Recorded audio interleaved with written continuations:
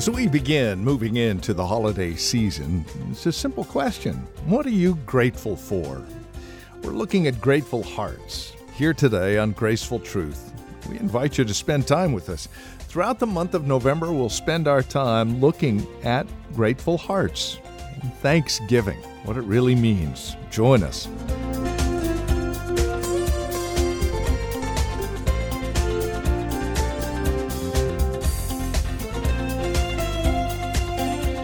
What it is we are truly thankful for. That is what we're focused on here today as we begin a series called Grateful Hearts.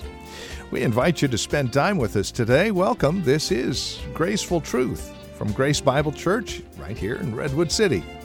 Our teacher, Pastor Steve Converse, will remind us today of the gratefulness that we should be living out on a daily basis. The thankfulness that we should have towards God because of His grace and mercy towards us. Here's Pastor Steve, today's broadcast. But tonight we turn our hearts to God's Word, and we're going to be looking at a key to a grateful or a thankful heart. And, we come to this time of year, we're coming up on a holiday, Thanksgiving, and there's a lot of things that I'm sure all of us could really be thankful for. We live in a country where we have the freedom to come out, at least so far, and express our faith and gather together.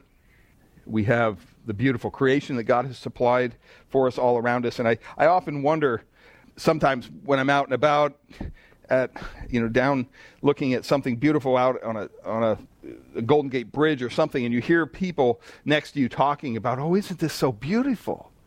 Or when you're up in the mountains and they look at the mountains or, the night sky and they say, isn't this so beautiful? And I thought, wow, that's they're giving thanks. They're giving praise for something they're seeing, right? They're experiencing what we know to be God's creation, and yet they don't know the Creator. And it's so sad. That must be kind of an empty feeling. And it's Thanksgiving comes around once a year, and it's everybody's, you eat turkey, you do all this stuff, but do people really understand who they're to give thanks to? And I would probably venture to say that most people don't. They may in a general sense, but they don't know God in a personal way. And so tonight I want to ask the question, of you who are sitting here, if you had the opportunity, would you like to develop a grateful, thankful, worshiping heart as a believer? Was that something you say, yeah, sign me up, right? I mean, yeah, if you could just go through a class, and by the time the class was over, you would have a grateful, thankful, worshipful heart. Most of us would say, yes, we want that as believers. We recognize that it's the right thing to be thankful to God for all of His blessings that He's poured out on our lives. It's even, I would say, even American to be that way, because we do have a holiday called Thanksgiving. And it's just once a year, but you know what? We note that it is about giving thanks. Unfortunate thing is, many people would ask the question, well, to whom are we to give thanks? Because they don't know God. But as Christians, we understand that it is our privilege, our right, really, to thank God for everything. That's what the New Testament tells us in 1 Thessalonians chapter 5, verse 18. Paul writes, he says, give thanks in all circumstances, for this is what? The will of God in Christ Jesus for you.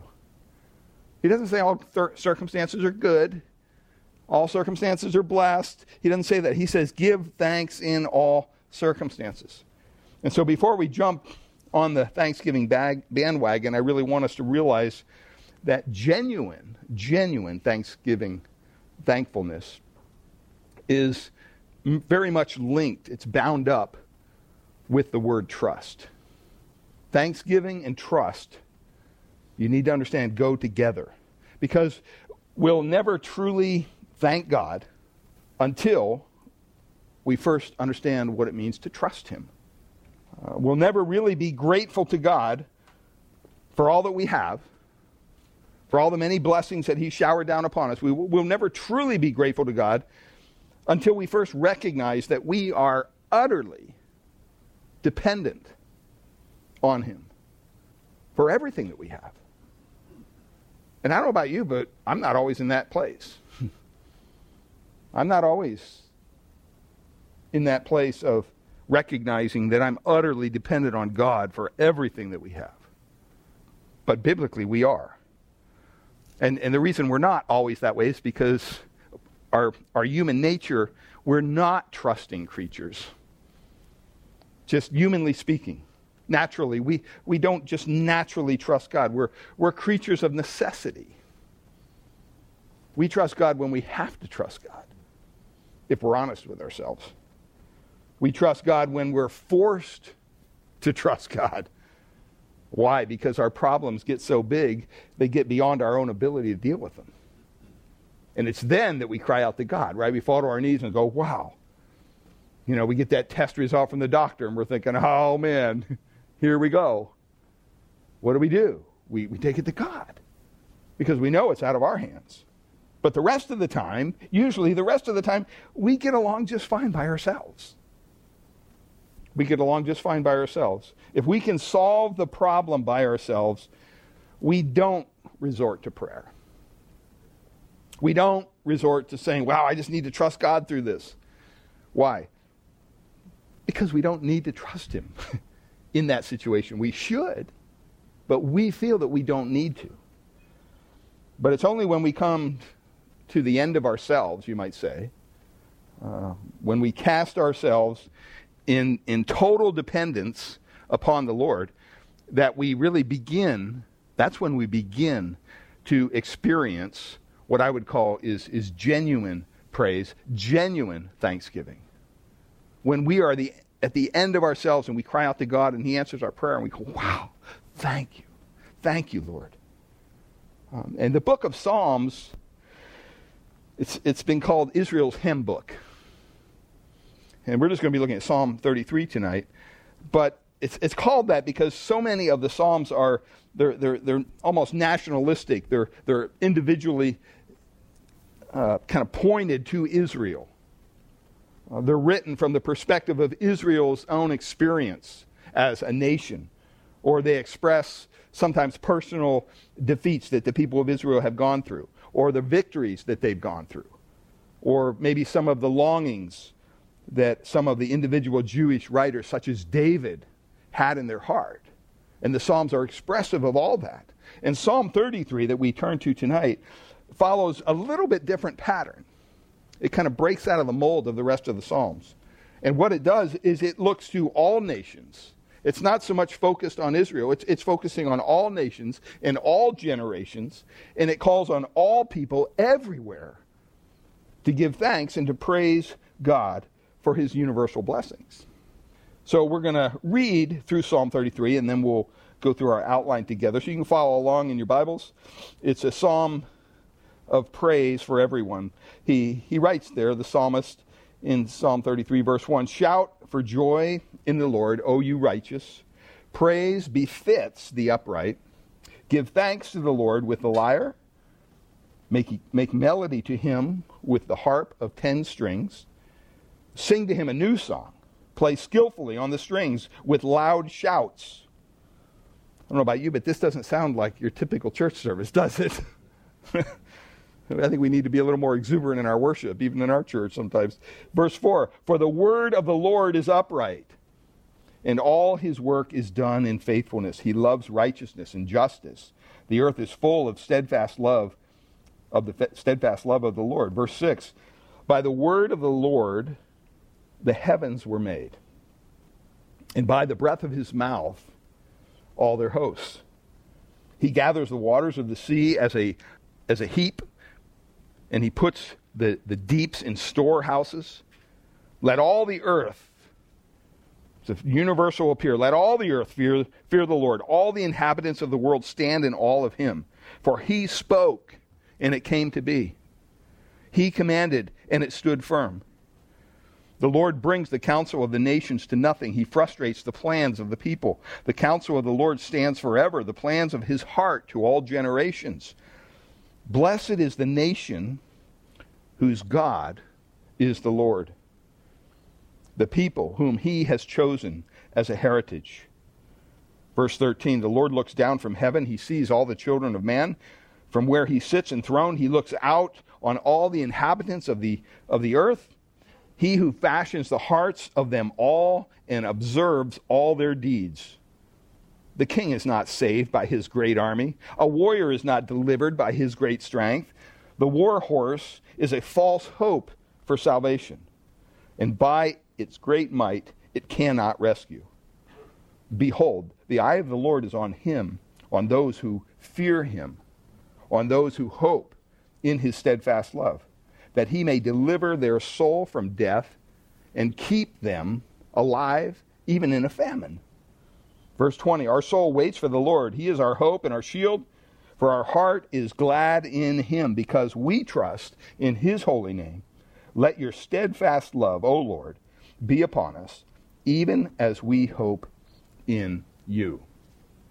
It's a wonderful psalm. It's very encouraging. And Psalm 33 says right there in verse 1, it's written to who? It's addressed to those who are the righteous ones.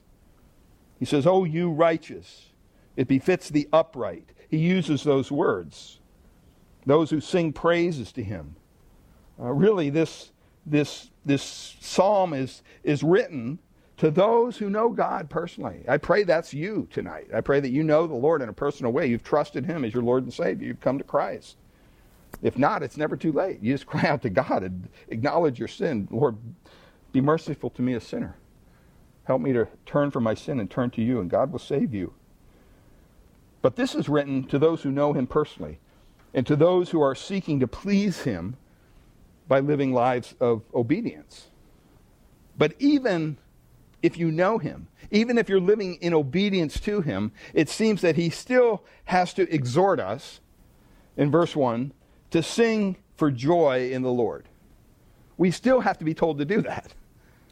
You know, it's like we still have to be told as Christians we should be thankful. We should be praising God more than what we do. You know, we just kind of get in that, hey, we're saved and it's all taken care of, and we forget. We have a tendency to forget these things.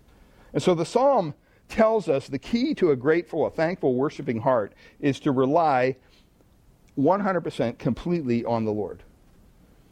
And so, you know, we don't know who wrote this psalm. It's sandwiched between two psalms of David.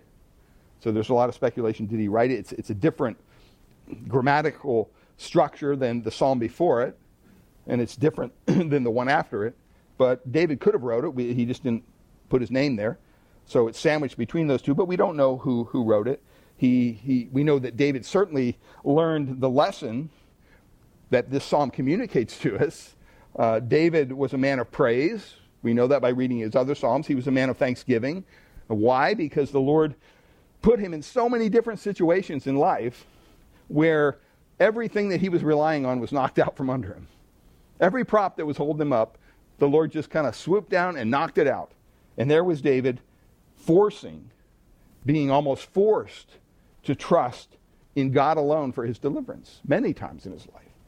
When God did deliver him, what happened? He was flooded with thanksgiving. He was flooded with praise. Why? Because he realized he was undone. He was at the end of his rope. There was no way out. And yet God stepped in. The psalm begins with this exuberant call to praise God in song with the musical instruments. You can see the outline there I put down.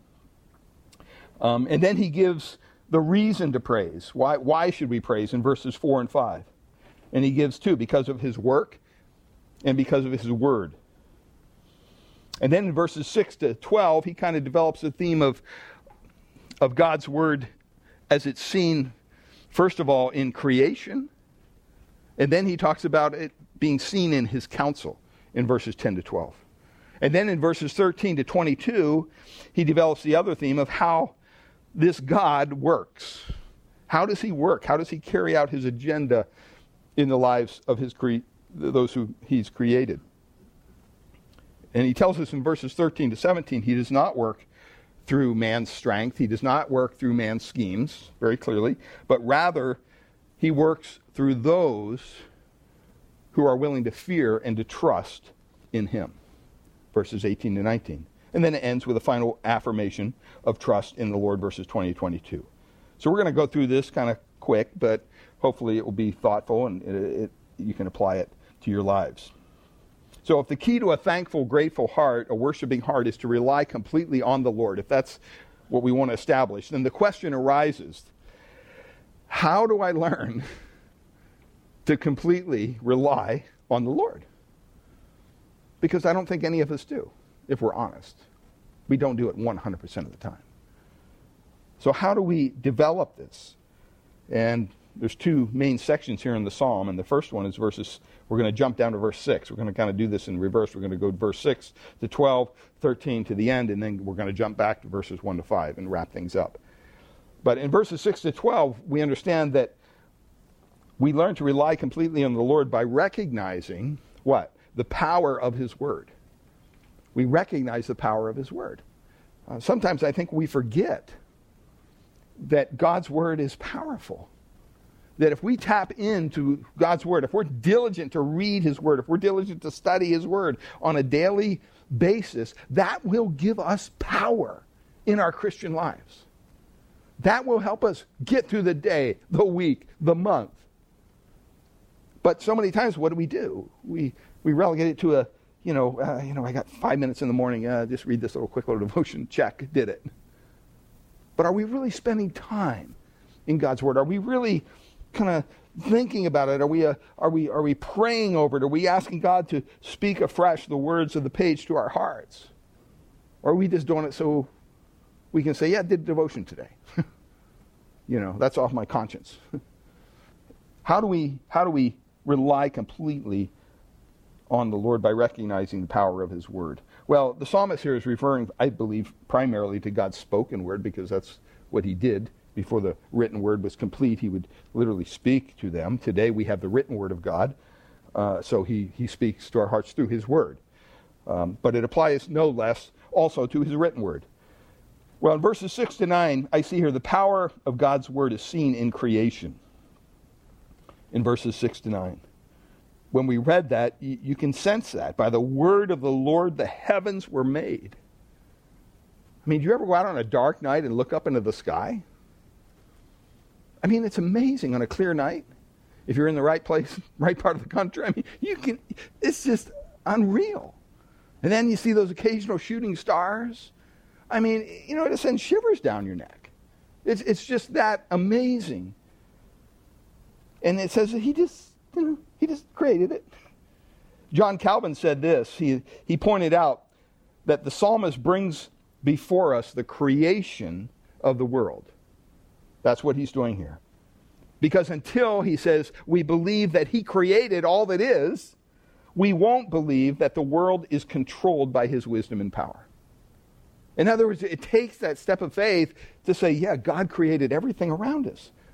In other words, what Calvin was saying was, believing that God created the world also leads us to the truth of his providence, his sovereignty in ruling the world, which the psalmist develops in verses 10 to 12. If you start off with not believing that God created the world, I don't think, it's going to be a very big jump for you to think that God is sovereign over the world, that he didn't have the power to create, right? It just doesn't add up. And so this relates directly to our believing that he controls the circumstances in our own personal lives. He's working together everything.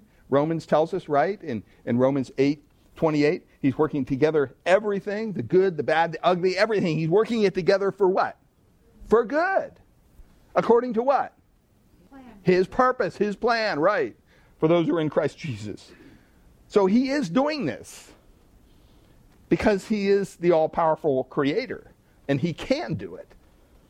So to develop a grateful, worshiping heart, you have to be willing to bow in awe before the Lord as you realize just how much power he has. That his immense power basically spoke the universe into existence. I mean, when you think of the universe, I mean, if you do some study on this, just go talk to some astronomers. It's immense. Some astronomers say they're discovering vast regions of space that are completely empty. One such space is 1 billion light years across. Now, don't ask me how they measure. I don't know. You talk to a astronomer about that. But this is supposed to be true. 1 billion light years across. That's how big it is. And it's just vast. It's empty. There's nothing in it. That's 10,000 times greater than the distance across our Milky Way galaxy. Everything that we know around us as far as stars. And there are billions of huge galaxies like our Milky Way galaxy. And so when David said in Psalm 8, verses 3 and 4, when I consider your heavens, Lord, when I consider your heavens, the work of your fingers, the moon and the stars, which you have ordained, he says, what is man? Who am I that you would take thought of me? And the Son of Man, that you care for him. Because God is so immensely more above our pay grade. He's so much more powerful than we are. It's hard to believe that he would even care for us in any way. And when you stop and you think when God created the world, he didn't struggle, he didn't strain. There wasn't a bead of sweat on his brow. Rather, he just did it by his bare word. By the word, it says in verse 6, by the word of the Lord the heavens were made. He spoke and it was done. That's what Genesis 1 records for us 8 times. God said in Genesis 1, let there be, and guess what? And there was. It just happened. Amazing power. And our psalmist puts it in verse 9, he spoke and it was done. He commanded and it stood fast. It's complete. Nothing to add. Nothing to take away. I mean, creation is a result of God's miraculous power. The Bible says that God created everything around us out of nothing by a simple word. And you know what? As with all the miracles in the Bible, the thing that makes a miracle is that it takes faith to believe in the miracle. You can't really prove a miracle. You must accept it by faith. You know, when someone's sick and they go to the doctor and they say, yeah, you know what, you have terminal cancer. Okay. And they go and they ask people for prayer and they go back to the doctor and the doctor says, I don't understand this, but you know what, it's not there anymore. Let's take another x-ray. There's got to be something wrong here with the machine, right? I mean, they have a hard time believing, well, this just happened. This was just a miracle. God answered someone's prayer. What do you have to do? You have to take a miracle and you have to accept it by faith. And that's what Hebrews tells us in verse 3. Hebrews 11, verse 3. By faith, it says, we understand that the universe was created. Why does it take faith? Now, I know some of you are older than me, but I don't think any of you were old enough to be back when God said, and let there be, and you had your little iPhone out and you took a video of it and say, yes, see, here it is, right here on living color. No. So it says, by faith we understand that the universe was created. How? Hebrews 11:3, by the word of God. So that what is seen was not made out of things that are visible. He made it out of nothing. He spoke it into existence. Well, thank you for spending time with us here today on Graceful Truth, the ministry of Grace Bible Church here in Redwood City. It's our prayer here at Graceful Truth that God would reveal His grace to your hearts through the teaching of His Word each week. And we trust you're currently involved in a Bible teaching church in your area. If not, we'd love to have you come and visit us here at Grace Bible Church in Redwood City. We meet each Sunday morning for our praise and worship service at 10 a.m. We offer nursery care and Sunday school classes for our children up to grade 5. And if you would like to encourage us here at Graceful Truth, please give us a call at Grace Bible Church here in Redwood City. Our phone number is 650-366-9923.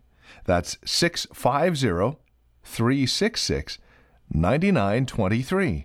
We meet at 2225 Euclid Avenue here in Redwood City. And directions are on our website, gracefultruth.org, or again, simply call 650-366-9923. That's 650-366-9923. And again, we'd love to have you join us for worship. Simply call for directions or go to our website, gracefultruth.org. While you're at our website, make sure to check out the resource materials available from us here at Graceful Truth, including past programs of Graceful Truth that you can download for free. gracefultruth.org is where to go. If you're writing to us, our address is 2225 Euclid Avenue. That's 2225 Euclid Avenue. We're here in Redwood City. The zip code is 94061. And again, our phone number is 650-366-9923. That's 650-366-9923. We thank you for spending time with us today and trust we'll see you next week at this same time for another broadcast of Graceful Truth with Pastor Steve Converse.